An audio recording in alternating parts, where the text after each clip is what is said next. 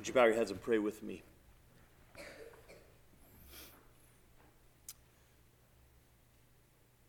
Father, we thank you that with all of the creation, we cry out, joy has come to the world.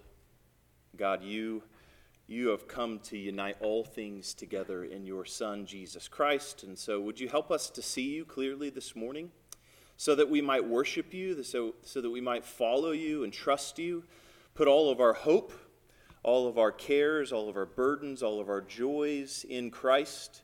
He is the one who can hold and sustain and contain it all. Lord, we come to you this morning by faith. Help us to hear and to see by your Spirit this morning what you are saying to us, your church. We love you, God. We thank you for this Christmas season. What a joy it is to gather. Be with us now as we open your scriptures. It's in Jesus' name we pray. Amen.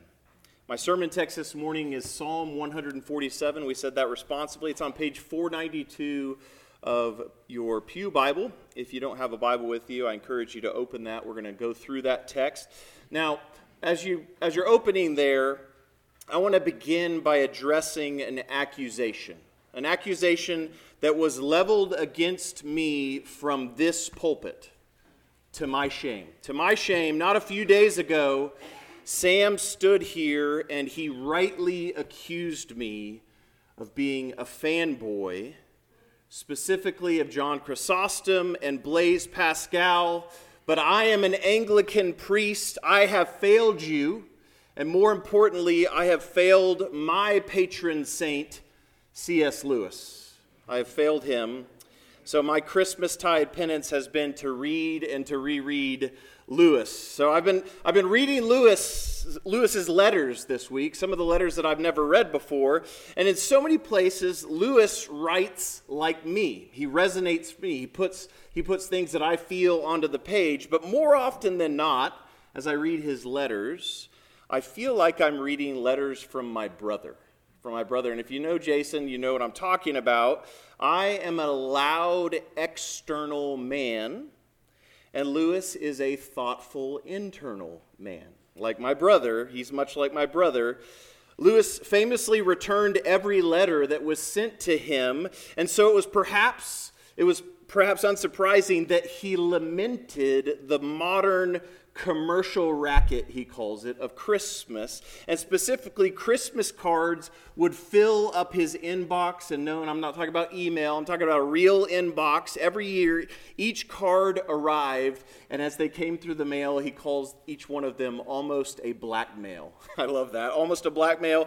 The culmination of the lunatic condition of our culture that everyone lives by persuading everyone else to buy things. There you go. There's your internal, thoughtful, maybe curmudgeonly C.S. Lewis. He wrote, "I am knee-deep in the hideous task of dealing with my Christmas mail." Wow. He got a lot more mail than I get, but I understand this. "Who has not heard," he said in another place, "the wail of despair and indeed of resentment when at the last moment, just as everyone hoped that the nuisance was over, the nuisance was finally over, just as everyone had hoped for one more year, the unwanted gift from someone we hardly remember flops unwelcome through the letterbox." Maybe that's where you're at this morning. You're like, wow, I kind of was hoping Christmas was over. I kind of was hoping that we'd be done with this. We've been playing Baby It's Cold Outside since way before it was cold outside, many of us. We've spent all the money that we don't have, and we are tired, and maybe very tired of Christmas. But Lewis makes a distinction, and I hope to make that distinction this morning. There is the racket, and there is the feast.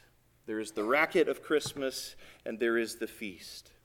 Finally, the last obligation is over, but not quite yet. We're not done yet. Like one final unwelcome Christmas card that comes through the letterbox, I am the stubborn Anglican priest who says, "Merry Christmas."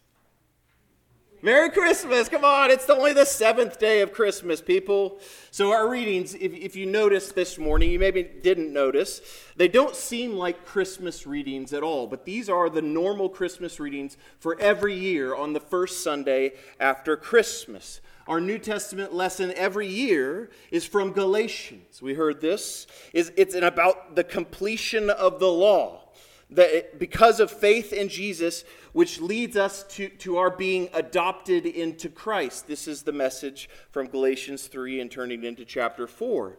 And our reading from Isaiah is about a coronation, or else a king coming to his throne in Jerusalem. But it also sounds like new creation language. It also sounds like a wedding announcement. So there's a coronation and sort of a wedding going on, and all of this is new creation imagery. And all of these strange to us Christmas readings are outdone by, and they culminate with, every year, the gospel lesson from John chapter 1. John chapter 1, if you heard this, and right after our reading you hear the context a little bit more, John begins his gospel in Jerusalem. In Jerusalem, the Word, the eternal Word that created the world, has come as a light in darkness. And that sounds a little bit more Christmassy to us, but there's new creation language there as well. Many are adopted, John says, not by birth, but by new birth. For the law was given through Moses, grace and truth came through Jesus Christ. These are kind of strange for us. They don't sound like Christmas texts. They don't sound like Christmas, but these texts represent perhaps the pinnacle, or else the peak of theological reflection, and this is every year the first Sunday of Christmas. So if you want to talk about putting Christ back into Christmas, that's what these readings are for. So again, I say, Merry Christmas. We need these texts. Merry Christmas. Merry Christmas. There you go. Oh my goodness. It is not New Year's Eve, people. Come on. It's the seventh day of Christmas. So I want to turn our attention, though, not to any of those readings, but to our psalm this morning, specifically verses 12 through 20, which Curtis led us in this morning. Now, the Greek translation, so the Septuagint, the Greek translation of the Old Testament, has, if you didn't know this, and I knew this, but I didn't know it specifically until I was studying this week, it has 151 psalms. In your Bible, you might open it up and see that there's 150 psalms. But the reason why there's 151 in the Greek translation is because of this psalm. This psalm is divided into two, and so if you're in an Eastern church this week, you would be reading Psalm 148. Psalm 148, or the second part, as we number them in our Bible, of Psalm 147. Each half begins with an imperative, praise in verse 1 and praise in verse 12, and then at the very end, we said that all together in verse 20, praise the Lord. Now, these imperatives are joined together, and I think this is right. I think that Psalm 147 is a unity, and there's another imperative in the middle, which is sing. Not just this psalm. The last 5 psalms are all about this imperative, which is praise. Praise over and over again. The last 5 psalms are like an admonition over and over again. If you've forgotten the point of all the Psalms to this point, it's meant to lead us before the Lord in praise. Or as Spurgeon called this final movement of the Psalter, a cataract of praise. What does that old language sound like?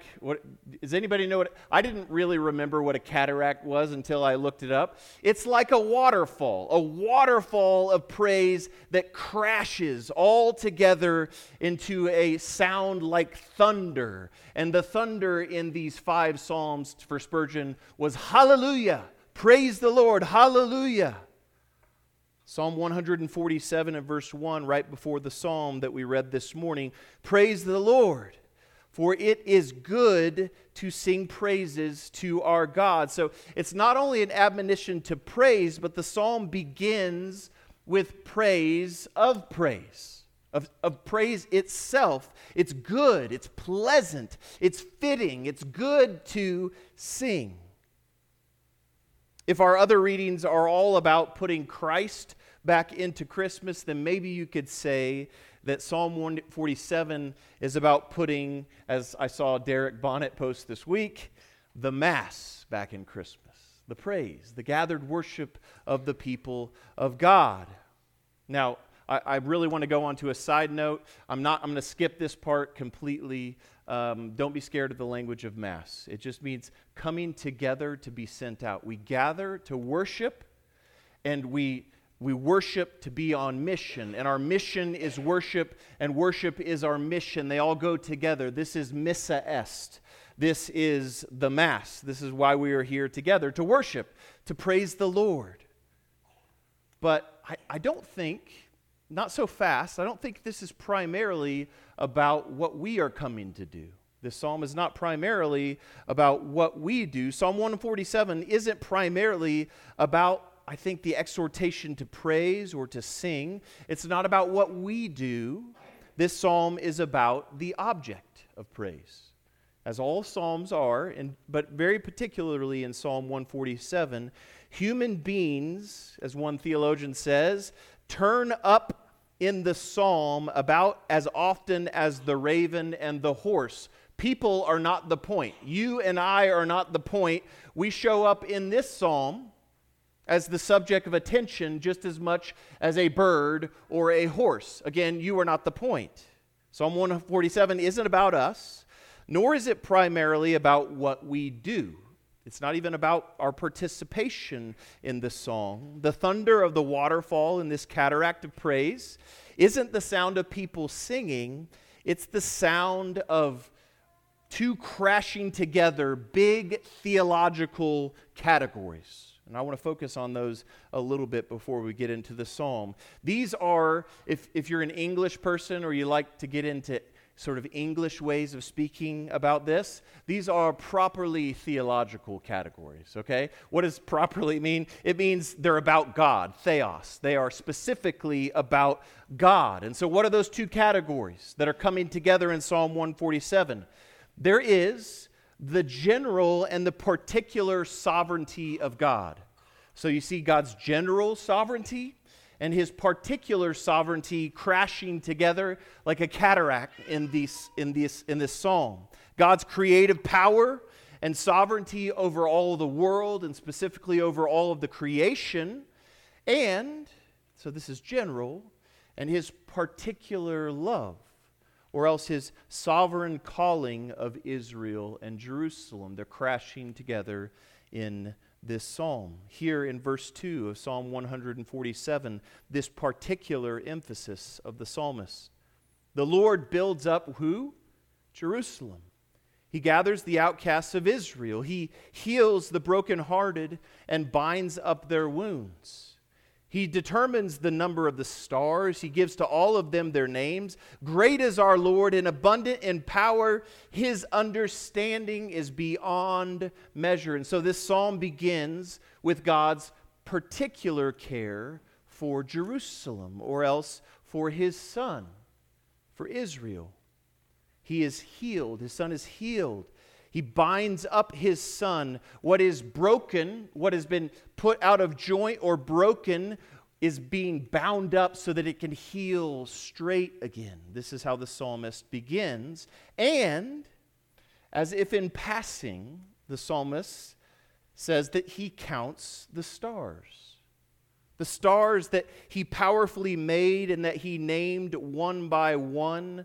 His wisdom has no number. His understanding is beyond measure. You can't even count it. So you have this particular sovereignty of God for his son, and you have this general sovereignty of God coming together. The psalmist will go on in verse 8 to sing praise to God who rules over clouds and every raindrop and every blade of grass. Verse 9, he feeds every animal on earth.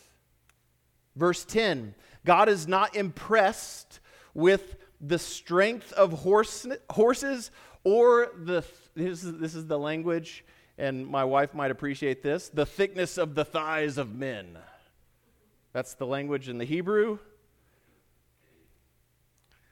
I may or may not have thick thighs. God doesn't care about that stuff. He doesn't care about strength of horses or how thick your thigh is, men. He pays more attention, the psalmist says, to a baby raven. To a baby raven, he hears an abandoned baby bird when they cry out for food, and he feeds them. The general and the particular altogether. Jesus said to his disciples, and I think he had this psalm in mind, don't be anxious about your life, what you will eat, nor about your body, what you will put on. And in Luke's gospel, he doesn't just say birds, he says, consider the ravens. Consider the ravens. They neither sow nor reap. They have neither storehouse nor barn, and yet God feeds them. How much more value are you than the birds? General, particular, coming together. Spurgeon says that greatness is occupied with little things. That's another way to say this whole psalm. Greatness, or else the greatness of God, is occupied with little things, and this psalm is occupied with greatness, with God, the one who cares for us. Therefore, praise God. That's the admonition. Therefore, because of all of this, praise God, praise the one who did something never before seen in the history of the world. What do I mean by that? When nations, this is really interesting, that I've not really thought about this clearly until this week. When nations are conquered by other nations, when their temples are burned to the ground, most often the conquered nation, the one who has been conquered and taken away, who has been burned to the ground, they almost completely disappear from historical record. There's countless nations and peoples like this. Israel was conquered many times, but in the immediate context here in the psalmist's mind, conquered by Babylon. They were taken into exile, but God gathered the outcasts of Israel. He healed what was broken, and more than that, in verse 13, He strengthens the bars of your gates. Strengthens the bars of your gates. He blesses your children within the city. Verse 14, He makes peace. He makes peace in your borders. He fills you with the finest of wheat. Praise the Lord. A once conquered nation has not vanished from the face of the earth, and this is remarkable. She has come back home, rebuilt her walls, the original walls, rebuilt her temple. This is cause for praise. This is what the psalmist is reflecting on. So imagine you were reading this psalm, or you were singing this song in the synagogue, and you were a first century Jew. I know all of us are Gentiles, and it's hard to maybe imagine this, but we're singing this psalm, and we have in mind that the people of Israel were called out of Egypt, and a nation was formed. A kingdom was established, and the greatest temple in the history of the world was built. And then this nation quickly divides. And then, again, another nation, Babylon, conquers the kingdom. It burns this original temple to the ground. And then, again, God brings the nation back into the land. He builds a second temple. Another temple, almost as magnificent as the first. And I hope someday go see the Western Wall, just a small fraction of this rebuilt temple that still stands in Jerusalem today. I hear it's magnificent, and it's only a fraction of the second temple. Imagine, though, that you're a first century Jew, and again, the nation is conquered, not this time by Egypt, not this time by Babylonians, but by Greeks and then Romans, and they desecrate the temple. Jerusalem is insecure. There is no peace within the borders of Zion, and the psalmist continues, He gives snow. God the Father, He gives snow like wool. He scatters frost like ashes. He hurls down his crystals of ice like crumbs. Who can stand before his cold? So there's a lot coming together in this psalm. It's got general sovereignty of God, particular sovereignty of God, his particular salvation and election of his Son, his people, and this nation. But there's a lot of things coming together. What kind of praise song is this? It doesn't feel like a Christmas song. In a few seasons, I can imagine being a first century Jewish hearer of this first proclamation. In a couple of generations of Israel, this praise song made sense. But now, does it make sense? Snow covers the ground. The people are scattered, hurled down to the ground like hardened and fallen icicles. This is the imagery. Who can stand before his cold? That right there sounds a little bit more like the Christmas that you and I maybe experience. The sovereignty of God, both his general sovereignty and his particular call, his particular election of a particular people. In one moment, some seasons of life, it might sound like praise. It might sound like a joyful shout. And in the very next moment, in the very next season, it sounds like a cold wind. So what's the answer? What is the psalmist inviting us to do in particular when we talk about the general and particular of sovereignty of God coming together? And again, this is not about me. It's not about you. As Paul said to the Galatians in our reading, you could be a disconsolate Jew, someone who is dissatisfied with Roman rule. You could be a Jew, or you could be like me. You could be like me, like most of us here, who are Gentiles, who God's particular grace was not in view here. It was not in view in this psalm, especially in its original context. So what are we invited to do? And I think this is one, and brilliantly, this is one final Christmas song for us. This is a song particularly not about our singing, not about who's singing it or what it's inviting us to do or maybe even who we're invited to become. It's a song to remind us about God, particularly what he has done for us in the gospel. So I invite you to look at this psalm with me one more time.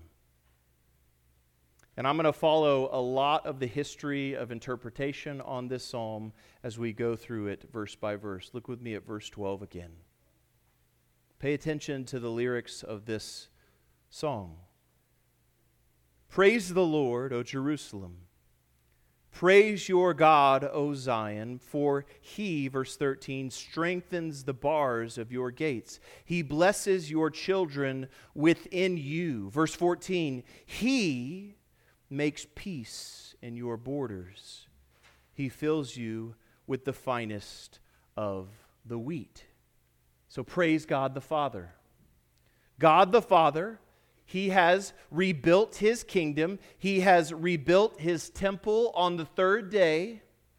He has blessed us with offspring protected in the womb. He has given us peace in his place where he shows up to meet us. He feeds us, the psalmist says, with the finest of the wheat. With bread, he feeds us. Verse 15, he, the Father, sends out his command, his word to the earth. His word runs swiftly. God the Father sent his only Son, hear the gospel, the divine word, to the earth to dwell among us and to run swiftly to the four corners of the earth, full of grace and truth. Verse 16, he gives snow like wool. He scatters frost like ashes. Verse 17, he hurls down his crystals of ice like crumbs. Who can stand before his cold? He sends out his word and melts them. You might think this is general, but in the history of the church, this is a particular sovereignty of God. Cold snow can melt. Even snow can be knit together and become warm like wool. Frost can be restored by repentance. This is the language. He's not talking about snow or else frost. He's talking about people and snow that has become hardened over time. Cold snow that it melts and then it freezes, and it melts and it freezes over and over again, and it drips down over and over again like a crystal of ice, like an icicle. It's hardened over time. The Father sent His Word, and this is the imagery, Jesus Christ, to melt our hardness. Even snow that is melted and trickled down and hardened over time, once hard as ice, cold as snow, He binds us together like wool with the ashes of repentance. And He has done this, and this is really interesting. He has filled us as we melt, as our hard hearts are melted. He has filled us with the finest of wheat. He has filled us with bread, and as we feast, we melt and we become breadcrumbs. It's really interesting language. As your hard heart melts, you become crumbs. We are fed, in other words, by the bread, and we become bread together. This is what the psalmist is inviting us into. Or else we could say, we eat His body, and we become His body. Look at the second part of verse 18. He makes His wind blow, and the waters flow. The Trinitarian picture of Psalm 147 is completed here. The Father sent the Spirit like a warm breeze blowing.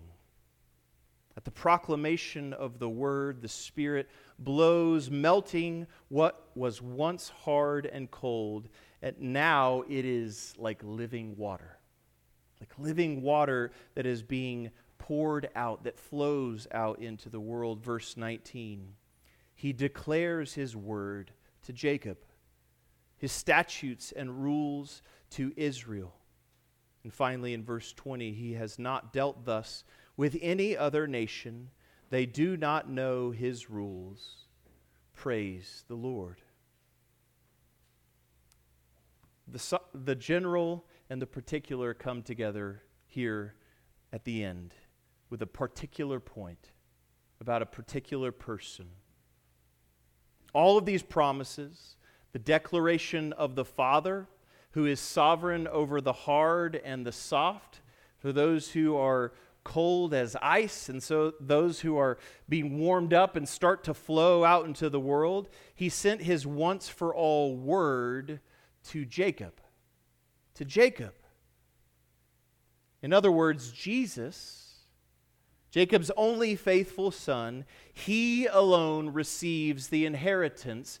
We, Gentiles, don't. We don't receive the inheritance. He receives the inheritance. There is salvation in no other word, in no other nation, in no other tribe, on no other mountain, in no other city, in no other temple, in no other name. This is a Christmas song. God's particular grace is Christ. It is Christ. His particular grace is Christ, and we participate in this grace in Him. The song of Christmas, the song of the gospel, is God. It is about God, and it is particularly about God in Christ. All of these particular promises, and this is really important for you and I to grasp this Christmas season. All of these particular promises are not for you. They're not for you, Gentile, but for Christ. They're not yours unless they are Christ's first, and then we inherit them. They're not ours. And even if you were a Jew by birth, Paul says, Gentiles, Jews, slave, free, male or female, it is not yours by right. It is Christ's. And because we are in Christ, we receive his inheritance. This is the hope of Christmas. This is the song, or else as St. Augustine said, this is the totus Christus. This is all of Christ. Without him, there is no salvation. We, Augustine reading this psalm, we are like orphaned Gentiles or else abandoned ravens crying for food. We're crying out for God, and he gives us himself. He gives us bread, the finest of wheat. Sinclair Ferguson puts it like this, and I'm beginning to understand. John Piper says it in other places. A lot of different people in a lot of different places and a lot of different times say it in different ways, but he says it like this: the gospel is Christ. Christ is the good news. And he goes further, and he's riffing on John Calvin here. Ferguson says, the gospel is Christ clothed with his gospel. I don't even know what to do with that, but it's all about Jesus. The gospel is Christ clothed with his gospel. Everything points to him and is satisfied in him, and because of him, it is ours. So when you're cold, when in the seventh day of Christmas feels like purgatory, maybe like C.S. Lewis a little bit, when you're hard, when your snow, the life of you has been dripping and freezing and melting and back and forth, and you don't even know what to do in response, or else when you're brokenhearted, when you're wounded, when you're alone in exile, it's addressed to us in Christ. This is the song. This is the Christmas song. Praise the Lord. Hallelujah. Hallelujah.